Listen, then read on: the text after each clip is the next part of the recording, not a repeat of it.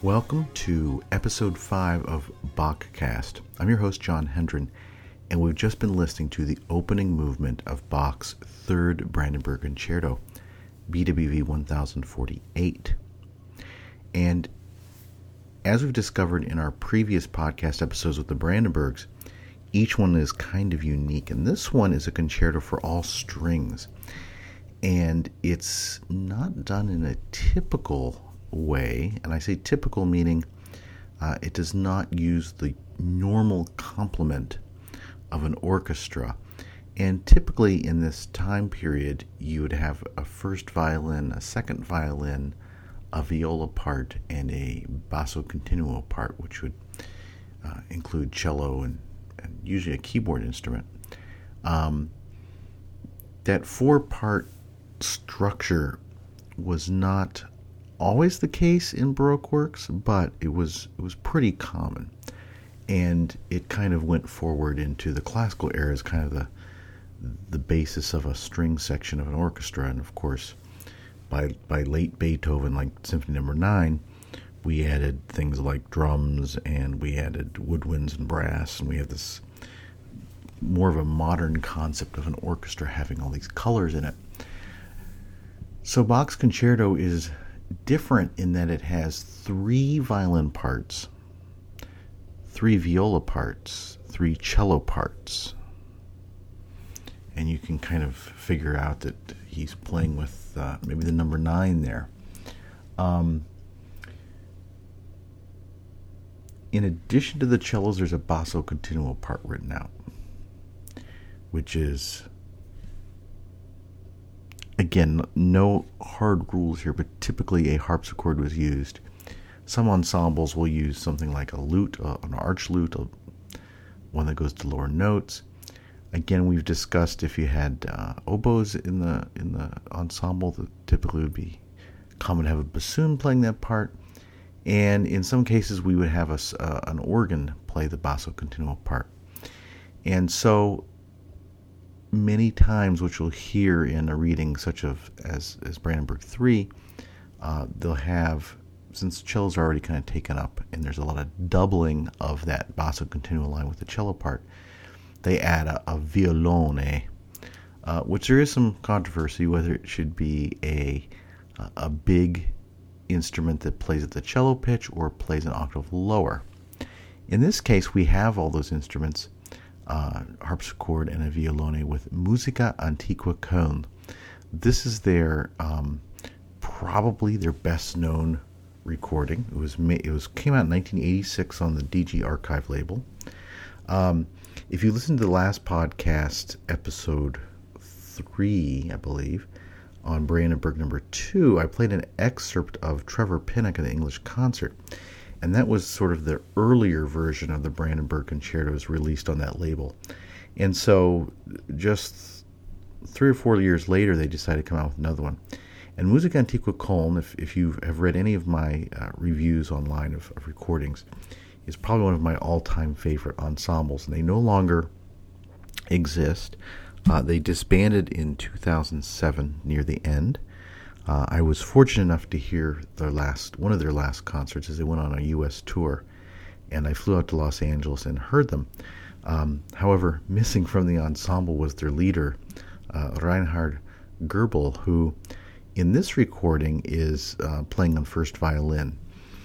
And one of the extraordinary things about this recording is it's, despite all the other recordings that have come out since this time, it really still kind of sparkles. It has a lot of energy.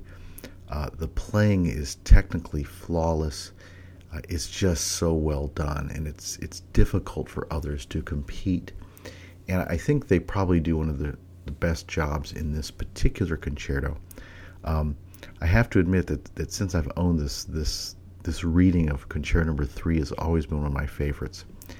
The opening movement in Brandenburg Number 3 is a fast movement. It's the tempo is not marked, but we assume that it's a fast tempo, so we might call it an allegro. And what you have is this structure that's not uncommon, and they call this the concerto re piano structure in concerto writing, where you have a theme that appears, and then you have these episodes, and typically in a solo concerto where the soloist kind of emerges out of the texture and does their own thing for a while, and then it comes back to a theme that you're kind of familiar with, and that theme can change keys. They can do different things with it, the composer. But in this case, there's not one clear soloist. And what you see if you look at the score, and if any of the things of Bach that's kind of fun to follow along with, is this particular concerto, because you can see what he's kind of doing. He does a lot of this stuff where the interest will kind of go down the orchestra. And let's see if we can find an example of that here from Movement 1. Again, this is Brandenburg Concerto number 3, first movement, performed by Musica Antiqua Köln.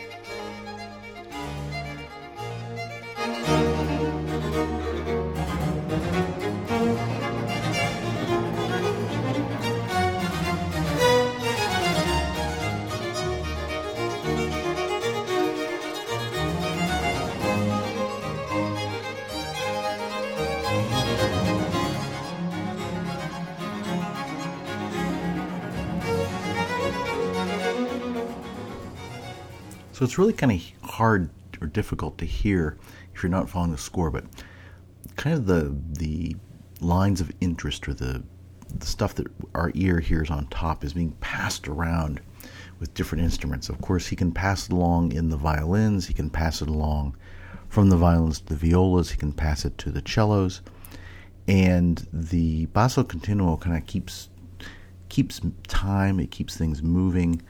It's responsible for filling out the harmony. And so what he has here is this kind of interesting type of writing that wasn't at all typical. You could pit these 3, or if you want to count the basso continuo as 4 groups together, but then within each group he can kind of separate things out. Now this concerto sometimes is performed with a larger ensemble. And so, despite the fact that there are 3 violin parts written out, some ensembles will put multiple players. For instance, if you had 3 violins per part, you'd have 9 violins, you'd have 9 violas, and you might have 9 cellos. And you'll kind of fill that texture out. And typically, a modern performance will do this on modern instruments, and typically the tempo won't be this fast, because it's more difficult to keep everything tight and together when you have all these players playing the same thing. So one of the things that the historically informed performance practice has done for us is to examine our notions of how we perform music in kind of a normal way that we're used to, with multiple players per part in an orchestra, to this concept of doing one person per part. And there's a pretty strong consensus among the historically informed orchestras today that they all will play this particular piece with one voice per part. So you have a single first violinist, a single second violinist, and a single third violinist, so on, so forth.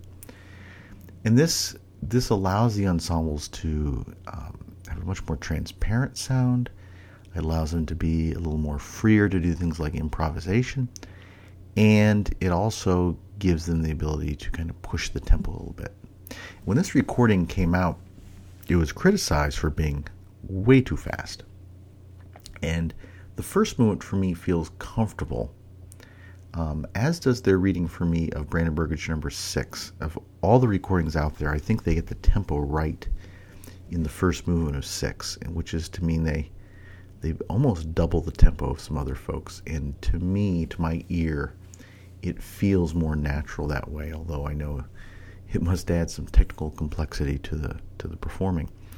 In this case, what happens next? You have this opening movement. It's in a major key, G major. It's kind of a nice, fresh I hate to say happy, but it's kind of gives you a positive outlook. And then what do they do for a second movement? And this is a matter of some controversy, because all Bach puts in the score, he basically at the end of the first movement writes adagio, which is a tempo indication to mean play slow, and there's just a couple chords there. Couple chords. And then he presents the last movement, a fast movement. And before we get to the fast movement, I want to talk about those chords, because Reinhard Goebel, the director of Musica Antiqua Köln, has written, I don't remember if this came out in an article, because I'm confusing my memory of reading some of the things that he's written in Early Music Magazine when I was in college, or in the notes of the recording, but he basically advocates for us just playing the two chords. That's it. He says no evidence, there's nothing in the text to suggest that we should do something else. And there are some ideas about the meaning behind this music and whether there is a programmatic context behind it. And I actually took this concerto as a point of study for myself. When I was getting my graduate degree in music and music education, I took a class on Baroque musicology and decided to do my final paper on a connection between this particular concerto and something called Musica Poetica, which was kind of a musical theory that was popular at the time, and this kind of concept of music of the spheres.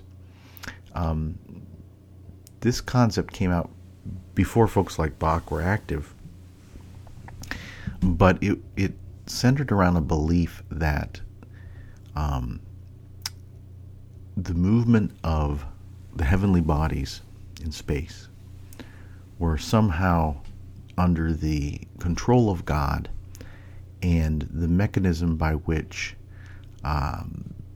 things moved in the sky was dictated by a number of proportions. And so you had theorists who were basically looking out how you could divide a string. For instance, if you divide a string in the center of it, you place an octave higher, and as you divide it up, it gets higher and higher. Basically the theory behind how you play an instrument like the violin.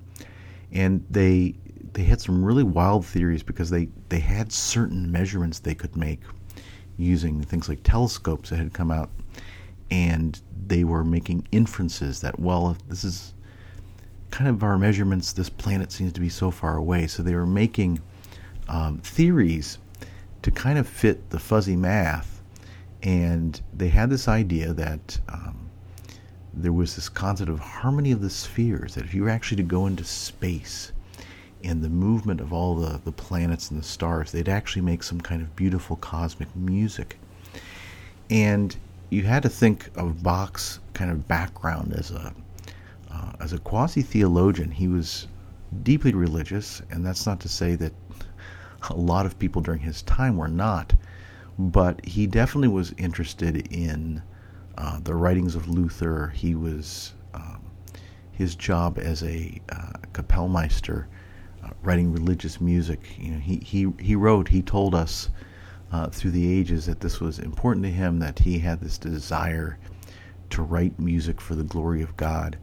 And so it's difficult to separate those deep beliefs from a design that you might put together for a piece that on the surface has no religious connotation.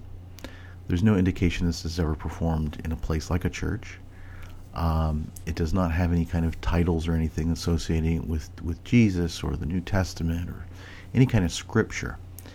But there has been a lot of study, and particularly in Baroque works, and in particular with some of Bach, of numerology, this idea that you would add significance to the formal structure of things by using different numbers. We know Bach was into this. We know that if you took the letters of his name and ascribed where the position of those letters were in the alphabet, they add up to a 14. And so 14 is kind of a Bach number. We know he, when he posed for his portrait to become part of the Mitzler Society, the number of buttons in his coat was significant. Things like that. He wanted to be a certain number. I forget what the number is, but he wanted to be the nth number of person inducted into the society. And so he waited to hit the right number. And we can think of that today as having a lucky number, or when you go play the lottery, if you play your lucky numbers. These concepts were definitely of interest to people like Bach, people who I would say were intellectual, but not to the extreme degree. It probably gave an air of intellectualism to what they were thinking about and putting together, because they knew that there was some kind of complex mathematical underworkings between that would explain how the world worked, and we were too short-sighted at that time to really figure it out. But that really was an impetus for science at the time, the Enlightenment, to understand our world and to uncover its secrets. And so there has been some study, for instance, in counting all the notes in Brandenburg Concerto number 3, or the significance of the Trinity and having 3 groups of 3 and things like that. So I'll try to find some show notes so you can further that study. I don't think it's really important for understanding what makes a good performance.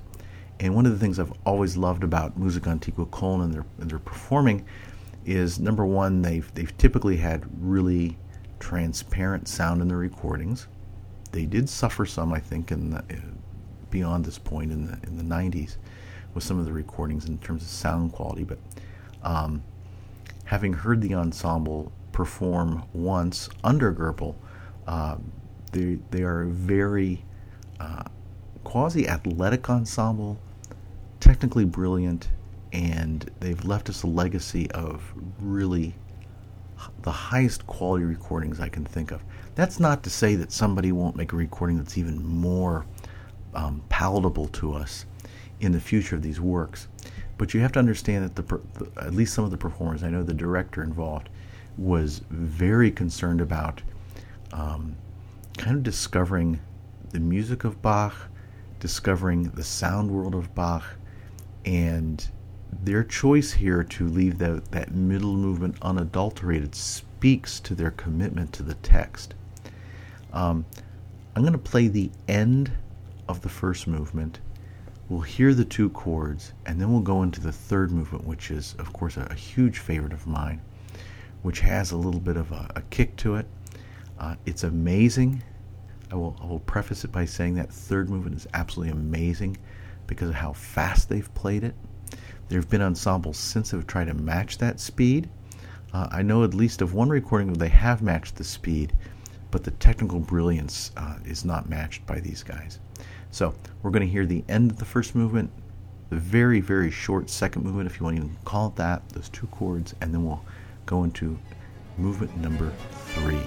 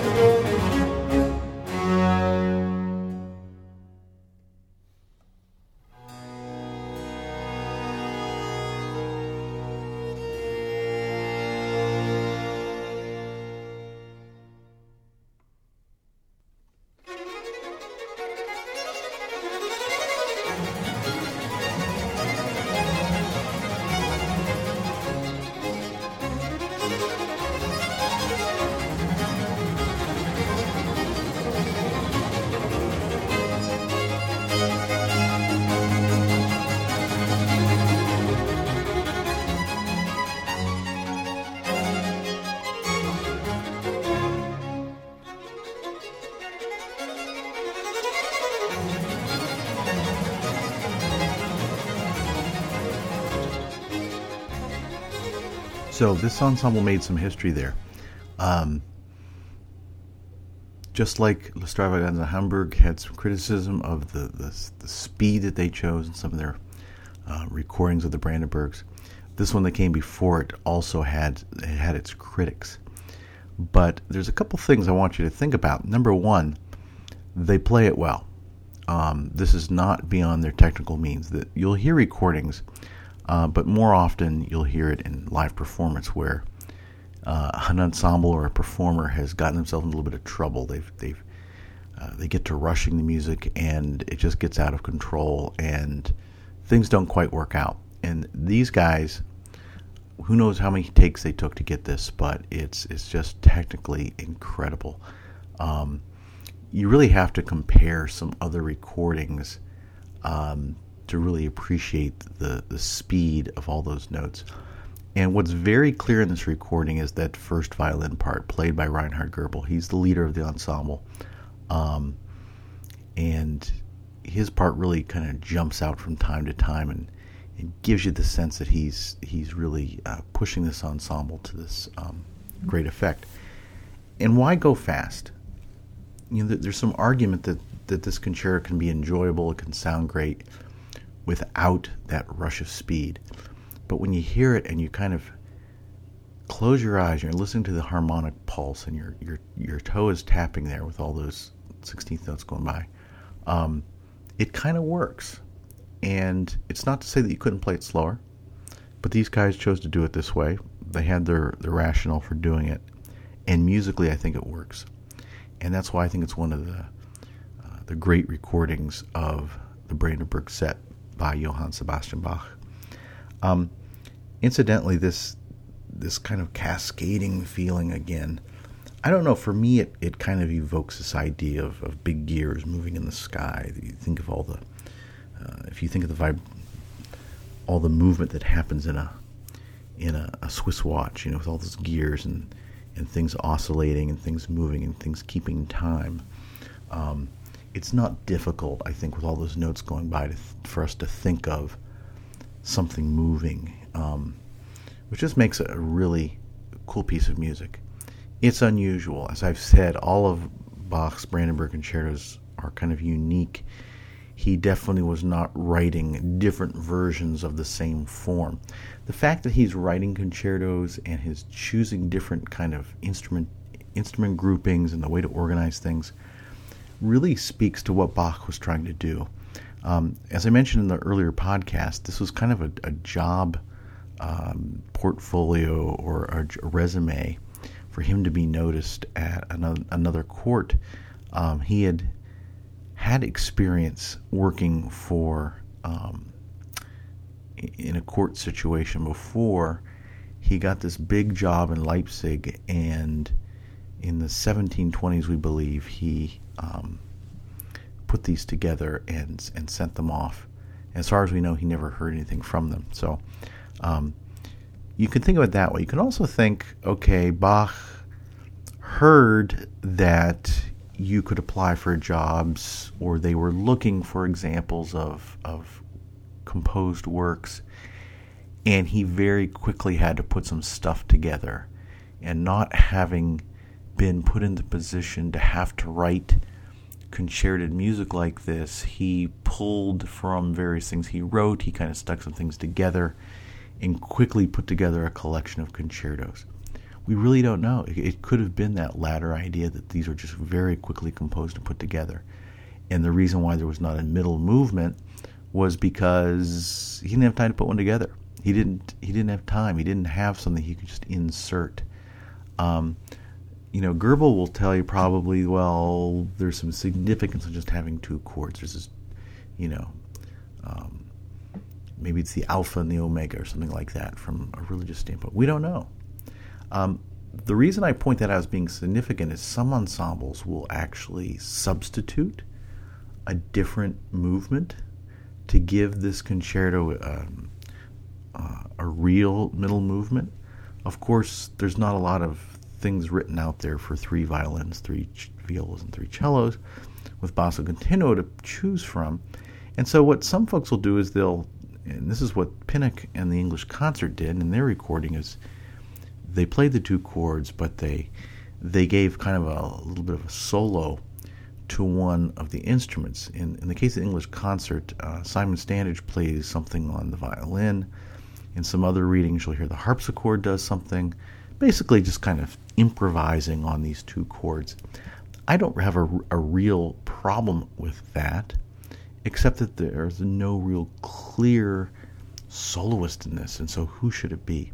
You could argue that the first violin carries a lot in this concerto, which they do, and you can also wager that the basso continuo part, the harpsichordist, who could be the director of the ensemble, has a lot to say in this concerto, and so a solo should go to them.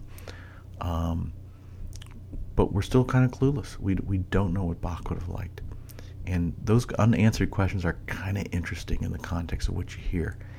And it doesn't mean it changes your enjoyment a whole lot, but I think it does pull you in a little bit with a story of what's going on.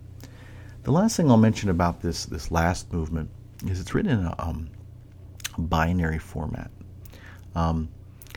meaning that there's a part that starts, you hit a repeat sign in the music, you go back to the beginning, you play it again, and you play the second part, and then you repeat that.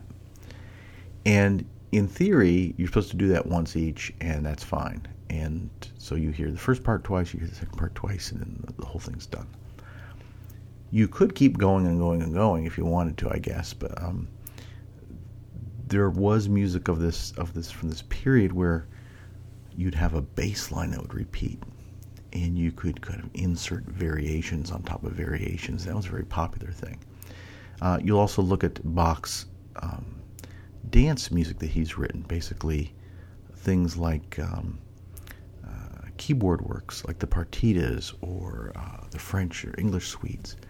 And typically those dances are always in a binary format. So it's just kind of interesting in terms of a concerto that Bach has taken this binary construction to a concerted piece of music for an orchestra, which kind of evokes a French style, because in French overtures you have a part that repeats. And it just speaks to all the ideas that Bach had. He wasn't writing things in just one way. We're going to close out with the ending of Brandenburger's Concerto number 3. I hope you've enjoyed listening to this particular version. I know it's a favorite of mine, and if you don't have it, it's still available, and I'll put the link in the show notes. I want to thank you for listening. My name is John Hendren.